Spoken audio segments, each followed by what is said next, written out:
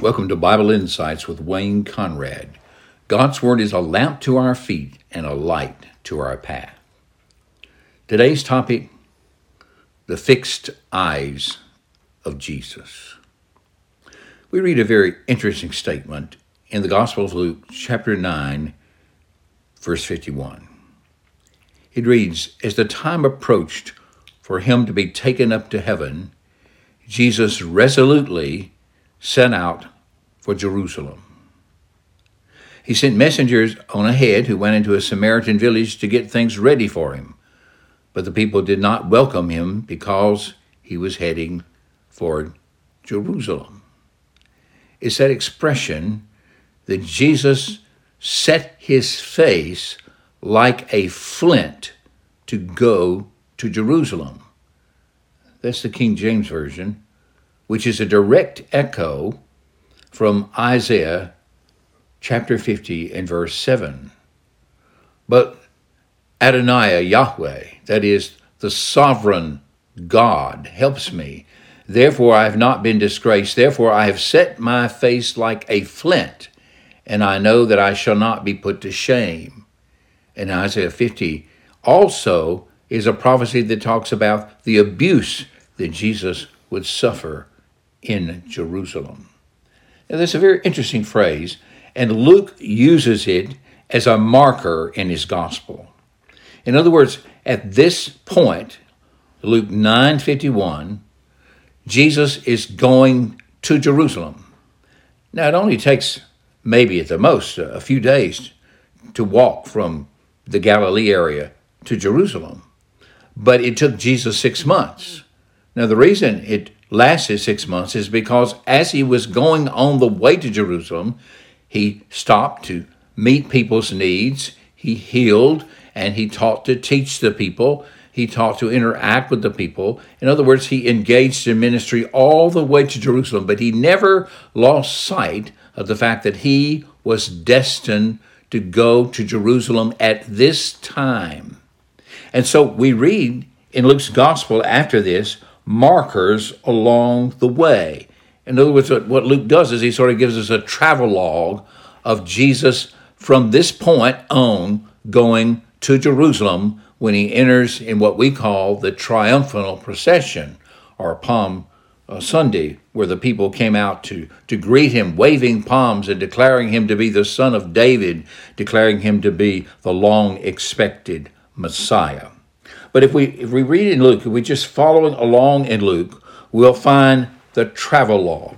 Now let me see if I can construct a little bit of that for you. We read in chapter 13, "Then Jesus traveled throughout the towns and villages, teaching as he made his way toward Jerusalem." In Luke 17, verse 11, we read, "While Jesus was on his way to Jerusalem, he was passing between Samaria and Galilee." And then in Luke 18:31, we have the following words, "Then Jesus took the 12 aside, and he said to them, 'Look, we're going up to Jerusalem, and everything the prophets have written about the Son of Man will be fulfilled.'" Now, this was the third time en route to Jerusalem that he tells his immediate disciples that he's going up to Jerusalem, and he's going there in order to die, in order to fulfill the prophecies that are made about the Son of Man and how he will suffer and die and be resurrected. But they didn't understand it. They didn't receive it. It was Jesus said the words, but they basically refused to believe that. Then we come to Luke 19, where we're at the very edge of Jerusalem. While the people were listening to this, Jesus proceeded to tell them a parable because he was near Jerusalem, and they thought the kingdom of God would appear immediately. And then in Luke 19 and verse 28, we have him going toward Jerusalem to enter the very gates of the city where the people greeted him. Now, all of this travelogue, Jesus going to Jerusalem, says something about the life of Christ and what Christ came into the world to accomplish. And what it says is that Jesus did nothing that was just on the spur of the moment. Jesus preceded all of his life according to the plan set out by God the Father from all eternity. What he did was to accomplish the will of God, and he traveled underneath the direction of God to the place where he would make the offering for sin. Now, there's a parallel structure that goes on in the Gospel of John, and perhaps you've noticed it before. When you read through the Gospel of John, you come across this wording all the time. It begins in John chapter 2 and verse 4.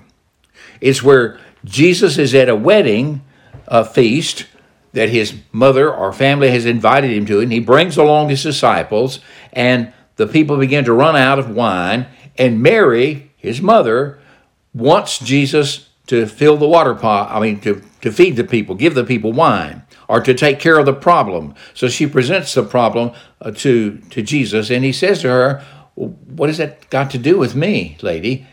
But she instructs the people to go on and do whatever he says. Now, when Jesus makes these remarks to his mother, he says the following expression: "Woman, what does this have to do with me? My hour has not yet come."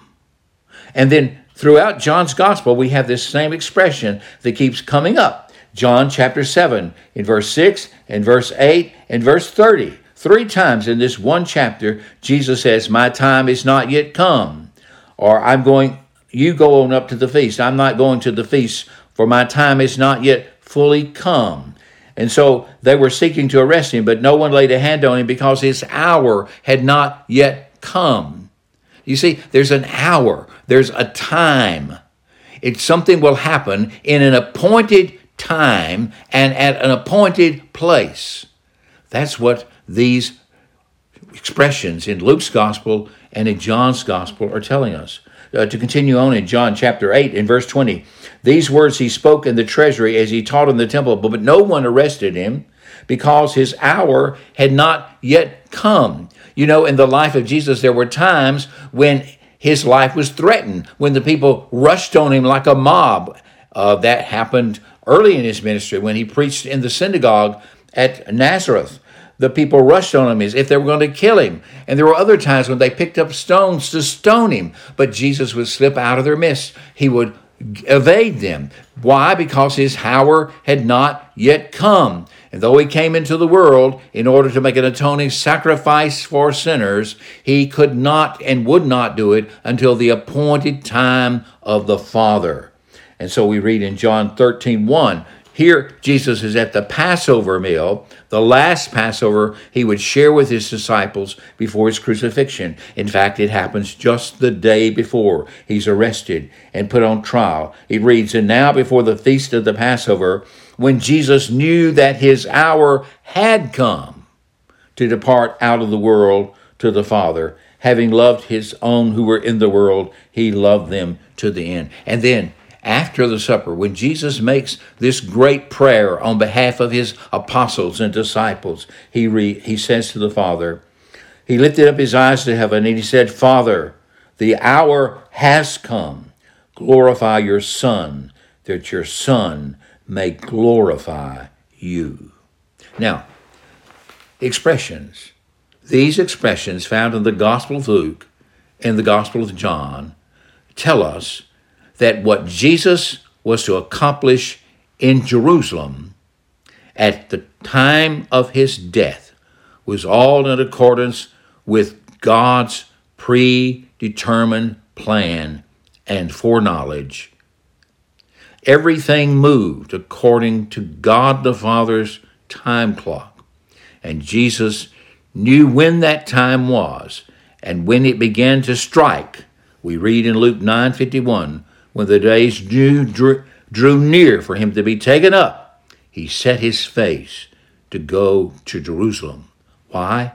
Because his hour, the hour of his sacrifice for the sins of his people, had come. Now, all of this had been predicted in the great transfiguration of the Lord that occurred just before this wording is put in Luke 9:51.